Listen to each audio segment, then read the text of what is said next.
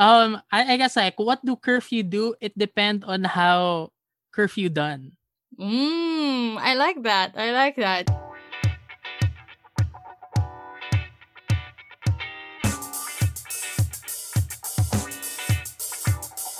Hello everyone, welcome to another episode of Debatable with our hosts Nina and Kyle.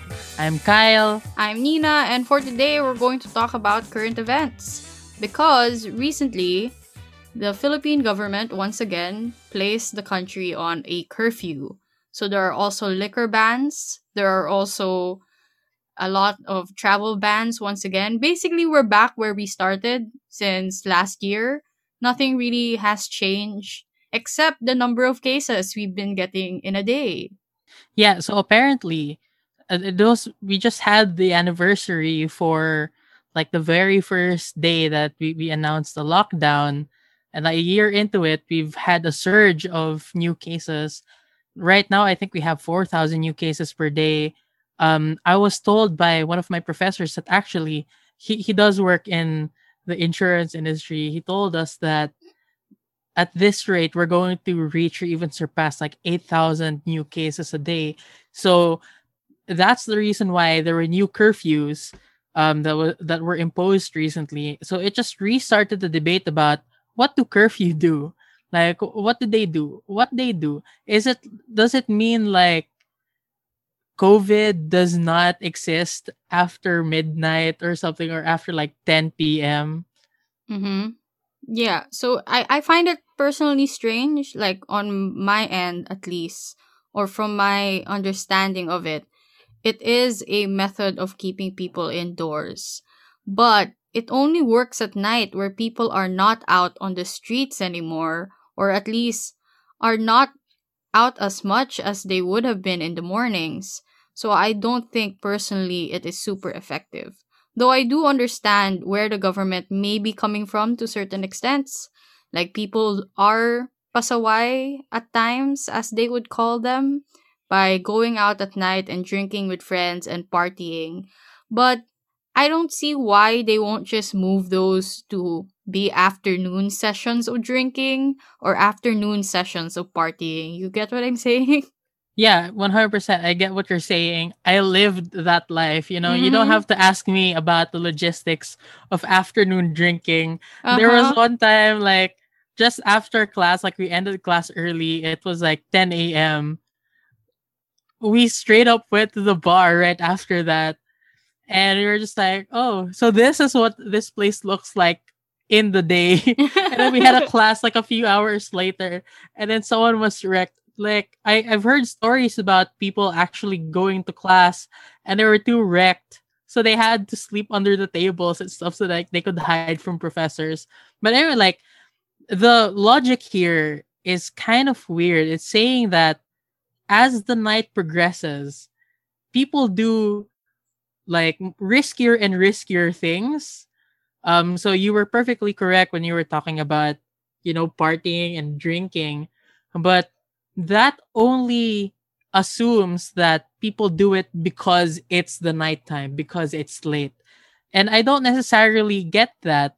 Like there are, like I said, a lot of people who are perfectly happy to do the same things while it's still in the morning. And yet, the Philippines is not alone in this. Like this is also what you see in many states in America. Like New York did it, Massachusetts did it, but again, you find this problem of correlation and causation because it looks like governments are looking at certain behaviors being correlated with how late it is at night, but they do not have a good case for whether or not those behaviors are caused by the fact that it's night, or is it because it's just the most convenient time to do certain things. Well, I think that there is a correlation to some extent because during the night, that's when everyone starts commuting and going home. But the issue there is by setting a curfew, you don't really stop that tendency from happening. People will still crowd the jeepney areas, they will still crowd the LRT areas or MRT areas because they need to get home. So all you're doing actually is compressing the time that people have to get to their houses. So if I'm the type, for example, that commutes at 10 p.m., because I feel like there's less people at 10 p.m. and I waited it out somewhere in like an empty coffee shop or something, I'll now be forced to go home at 7 p.m. or 8 p.m., where everyone is also trying to do the same thing. So, on one hand, I get it to some extent that they're trying to prevent people from going out at night, but I personally think that it could be counterproductive to some extent and may be harmful to the very same people they're trying to protect. I was actually thinking that if ever there was a case for causation, like risky behavior being caused by the fact that it's night, it probably would have something to do with making out, like momol times. Because Mm. like as you know, people momol more often when people are not awake. And I think everyone knows this, like, which is why if you go to like your Twitter alters or just like Twitter in general, you see more thirst trap posts when it's late at night. And the caption most likely reads, tulog na kasi yung chikitings or something like that. Like when the kids are asleep, that's when Mm-hmm. people get hornier. So maybe that's what um governments are trying to like prevent people, like governments are trying to prevent horny people from just like making out. But if the again, if those people are just really that, randy, I think that they'll be randy round the clock. I don't know, I don't think it discriminates.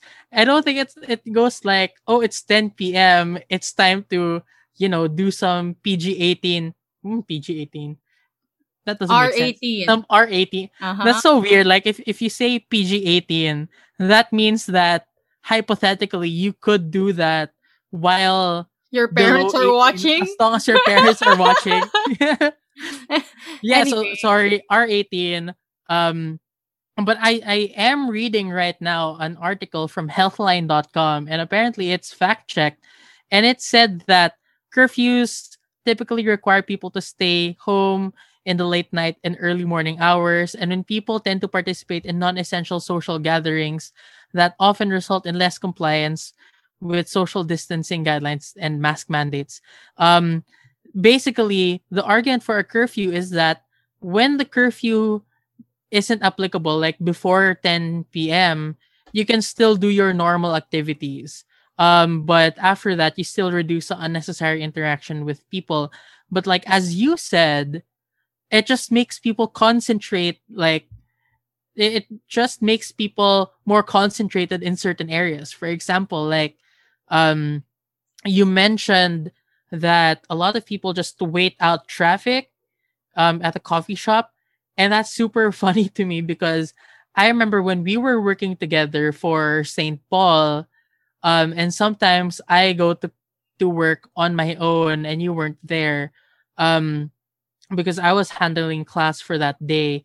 100% of the time, I can't get a ride home like Mm-hmm. really quickly. I have to line up for like a solid hour. So what I usually do is I just wait out not only the traffic but also the lines. So right now I don't think a lot of people have that opportunity to make those choices, and thus you will tend to see more concentration in certain areas at certain points of the day, which might be counterintuitive. um, but there's also an issue of validity of curfews. Like, never mind the effectivity, there's some questions about whether or not it's valid or constitutional. I have read a hot take this morning actually that says like any single um curfew that's done on a local level on an LGU is unconstitutional because in order to restrict what is essentially a right that is protected under the Constitution, our Bill of Rights, which is the freedom of mobility, that can only be restricted through a national law instead of like a simple ordinance. So I think that there's another problem here because it is possible that one LGU or local government unit might have a curfew, but other nearby LGUs might have a different curfew or no curfew at all.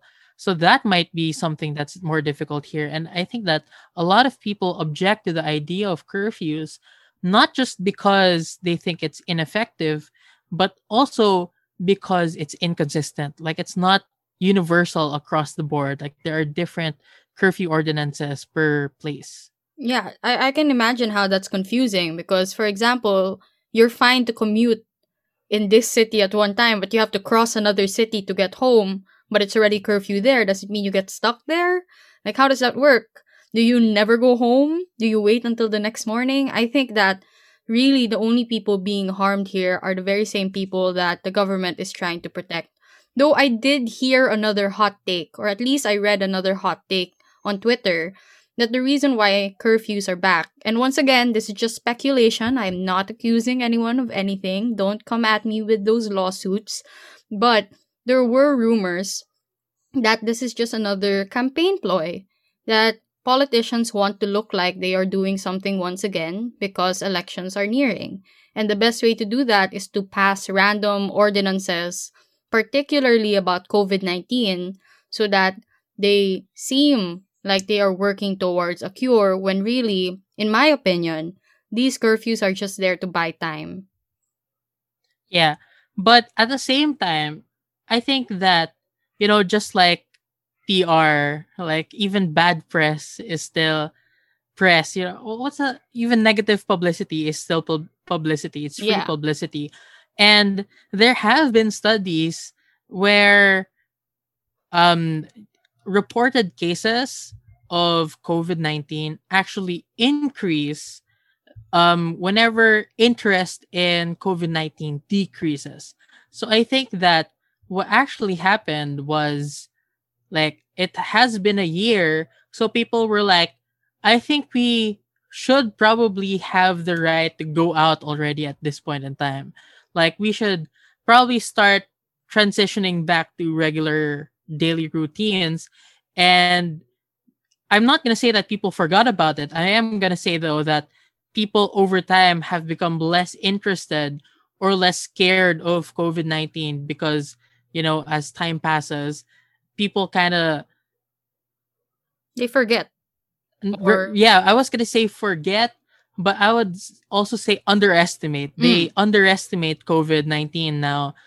So we have seen that there are more cases when interest in COVID-19 drops. So maybe even supposing that politicians are just doing this to be relevant again, maybe that's good. Like it creates a net good. You could say that there's a trade-off here because you could say that like politicians are doing this for completely cynical reasons. You could say that. I'm not personally saying that, for legal reasons, but you could say that. But on the other hand, you could also say that, well, at least this is free publicity for COVID-19 and the fact that it is still dangerous. You should still stay at home. Because what did happen, like, we do have curfews, and we say curfews aren't really effective for such a dangerous virus. You would remember that COVID-19 is actually pretty dangerous. So it might be a silver lining to the issue. We have to be fair here because like as much as I don't like the way the government is handling things, there might be some inadvertent benefits to the way that they're handling things as well. well, you could say that, but I'd say that they're pretty marginal because I think curfews are only truly effective if they're coupled with other policies that make sense. But as you mentioned, they're only city ordinances or only happen in local government levels, so it's not universal in their benefits. So can you even say that the benefit is true when you can easily counter the argument that you provided by saying, well, it might be serious in this area, but it's not serious in another, so I'm more likely to incline to believe that it's not serious at all. I feel like that's also a possible harm of having curfews implemented in the manner that they are implemented right now. So I'm not saying curfews are overall bad. I do think there is some merit to it. Like it does keep people at home to some extent, but the way we are doing it does not make sense because we are not working on other policies to help it out. If maybe people had curfews and then on the side we were actually rolling out vaccines effectively, it would provide the net good that we are looking for. Or if people, for example, were actually, I don't know, making better sanitation rules, then there wouldn't even need to be a curfew because people could just go about their day normally, knowing that their trains are properly sanitized. Have you seen that video on Twitter that was going around where there was like a speed run of cleaning the train and it was so horribly done? Have you seen that one? No, what did that look like? So basically, like the cleaners, so every time after people get off a station, a bunch of cleaners go around. Supposedly, they have to spray and wipe every surface that people usually touch. But it was just like touch go. People would just, or at least the cleaners would just have a rag with them and then just quickly wipe while running so that they would be more efficient at it. So people were poking jokes at it and basically making edits of that short clip to showcase how ridiculous it was. Because basically it was ridiculous. And I guess I would like to probably attach that clip to the tweet that we are going to make about this video because I really think it's funny and encompasses the incompetence of the policies that we're implementing. Because our policies are good in essence, I'd say. Like they're good on paper. A lot of our policies are good on paper, but they just don't make sense in practice because they're not doing it well. Yeah. And I think that, even assuming that there could be a benefit for curfews, if we assume that, then there is no excuse for the government to not have like an actual plan for like a nationwide curfew or something. And I know that that might be, you know, siding a little bit too much with the government because a lot of people do actually think that, it's unconstitutional and it's a bad way to interfere with people's rights. But let's assume for a bit that it is constitutional, it is valid, it is effective. If it was so good, why are you doing this so half-assed? Like why is the approach so half-assed to begin with? And that's actually the most telling thing for me is like it just means that they still don't know what they're doing. There are definitely some parts of a curfew that are more debatable than others, but I don't think what's up for debate here is that there should be like a more uniform or universal guideline or like a plan of action, and that we simply are not getting that. Like Mm-hmm. the most recent news that I heard was that um there are now more kinds of curfews. There are some like outright bans. Um, so this one that I'm reading right now, Rappler just tweeted it, where minors who are age 17 and below are banned from going outside for 2 weeks. And I'm just like, we have already tried doing this before.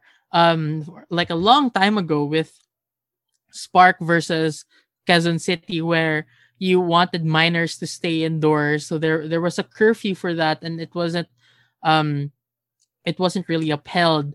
Um, but again, this ban, even assuming that it was constitutional, even assuming that it was valid, it only covered 17 local government units in NCR alone. So at best, you have these practices that we assume are good, but they're not replicated by other LGUs because there's no like directive from the national government. So that's the problem here, I think, because for this entire year, whenever there is like a problem with, distributing relief goods or whatever, people always tend to blame local government units when like it should have been the national government calling the shot. So I think that there's so much burden that's now being placed on local governments to deal with issues that they're just not equipped for. And Congress keeps giving the national government so many new powers, but even assuming that those powers are good, we talked about this already in previous episodes, Mm-hmm. that are pretty dangerous in my opinion for us. Um, I still think that the best version of like those powers, like the best exercises of those powers, they're not being done. So I'm just like, what was the justification for any of that? What's the justification for any of this silence that we're hearing right now? Because Duterte is on the record now saying that, well, it's not that bad. We've gone through worse. You could just hang in there, guys. Obviously, I'm paraphrasing, but the basic gist of it was that this isn't that bad. We've gone through worse. And I'm just like, that's so easy for a person in power to say with all the powers in the world to try to fix it. And yet, none of those powers are being exercised in proper ways. Well, I could say that the reason why local governments are not all doing it, even without the national directive, could probably be because certain municipalities or certain cities need it less than others. So we do know COVID cases are on the rise, but they only really are concentrated to specific areas of the country, like NCR or the big cities that exist, like Cebu, right? I'm not sure how Cebu is dealing with it, honestly. I think they're doing pretty okay relative to us. So basically, NCR is the gold standard of how not to do things. But notice how other cities probably don't need to go to that extent. So that might be an argument for why we should leave it up to the local governments. But totally, I agree with you that there should be a national directive. So I guess the conclusion to this, or at least what I'm getting from this conversation we're having, is that in essence, what do curfew do? They do lots of things. You know, they are effective to some countries. But what do curfew do here? Not much, right? Yeah. Basically, I guess like what do curfew do? It depends on how curfew done. I like that. I like that. So I guess that's it for this little episode of Debatable. Like Yeah, this it's is very short. It's Yeah. very short because we just wanted to talk about curfews and the way we are affected by it personally. Whoa. Well, I'm not really Boo. effective. I'm not going out anytime soon, I feel. But I do know people who are affected by it, which is why I guess this is a relevant topic. If you are personally someone who is affected by curfew in a bad way, like it harms your commuting abilities and harms your ability to work properly, then I'm truly, truly sorry. If you're listening to this while on your commute, that's even uh that's even sadder because here you are commuting and you're listening to us tell you why the curfew you are trying to race against is not all that good. I think a silver lining here might be because a lot of these curfews are done on the local government unit level. You can still petition um your local government to change or reconsider these policies. I Hmm. guess that might be a good way of looking at it. If you are caught in the crossfire and are negatively affected by it, there might still be a remedy here for you. Um so anyway, I thought that was a pretty good conversation we had. We have okay, just between you and me, okay, and Nina, I'm talking to the listener. We actually have so many of these conversations, like every single day. Nina and I have these kinds of conversations every single day. It's just that most of them we forget to hit record, and by the time that we're done with it, we don't want to re-record it because we don't want to fake it anymore. So if you want to listen to a lot of these conversations in real time, those conversations that never make it into episodes, I highly recommend that you guys go to the Debatable Discord, which we're going to be launching in a few days on our anniversary, which is going to be on the 24th of March. Mm-hmm. So that'll be very exciting. Nina and I will be there a lot. Like Nina has already promised that she's going to do her work there. I already have a dedicated room for me to study in. So if you drop by and ask me questions like, "What are you studying?" That's what I'm gonna answer. Like, "Oh, right now I'm reading this." I'll give you some lectures about the things that I'm reading. Um, And when Nina and I are there together, we can have a lot of these conversations. So there's a lot to gain from going to Debatable Discord. We thought about this a lot. We're very excited to release it and launch it. We hope that you Yeah. guys are too. Yeah, and you get to talk to each other. Like, I know a lot of people who have met each other and have actually bonded over the podcast, which is very sweet. And I feel very flattered to have aided in the development of a friendship. And I'm hoping that the Discord, like, supplies more opportunities for people to interact. Because let's admit it, we are lacking in social engagement right now. Our social batteries are probably drained. We are so weak in communication skills. The only thing we probably know how to do right now is debate and talk to whoever is in the office with us or whoever is our boss, right? And that's not always a good thing. We need to interact with more people, and hopefully the Discord server helps you achieve just that. Baby steps. Maybe you don't need to talk about world issues yet. Maybe just talk about it an episode at a time. And that's exactly what we're aiming to do. So that's it for this episode of Debatable. Let us know if you like episodes like this. We'll try to record more of them. We'll see you in the next one. Bye. Bye bye.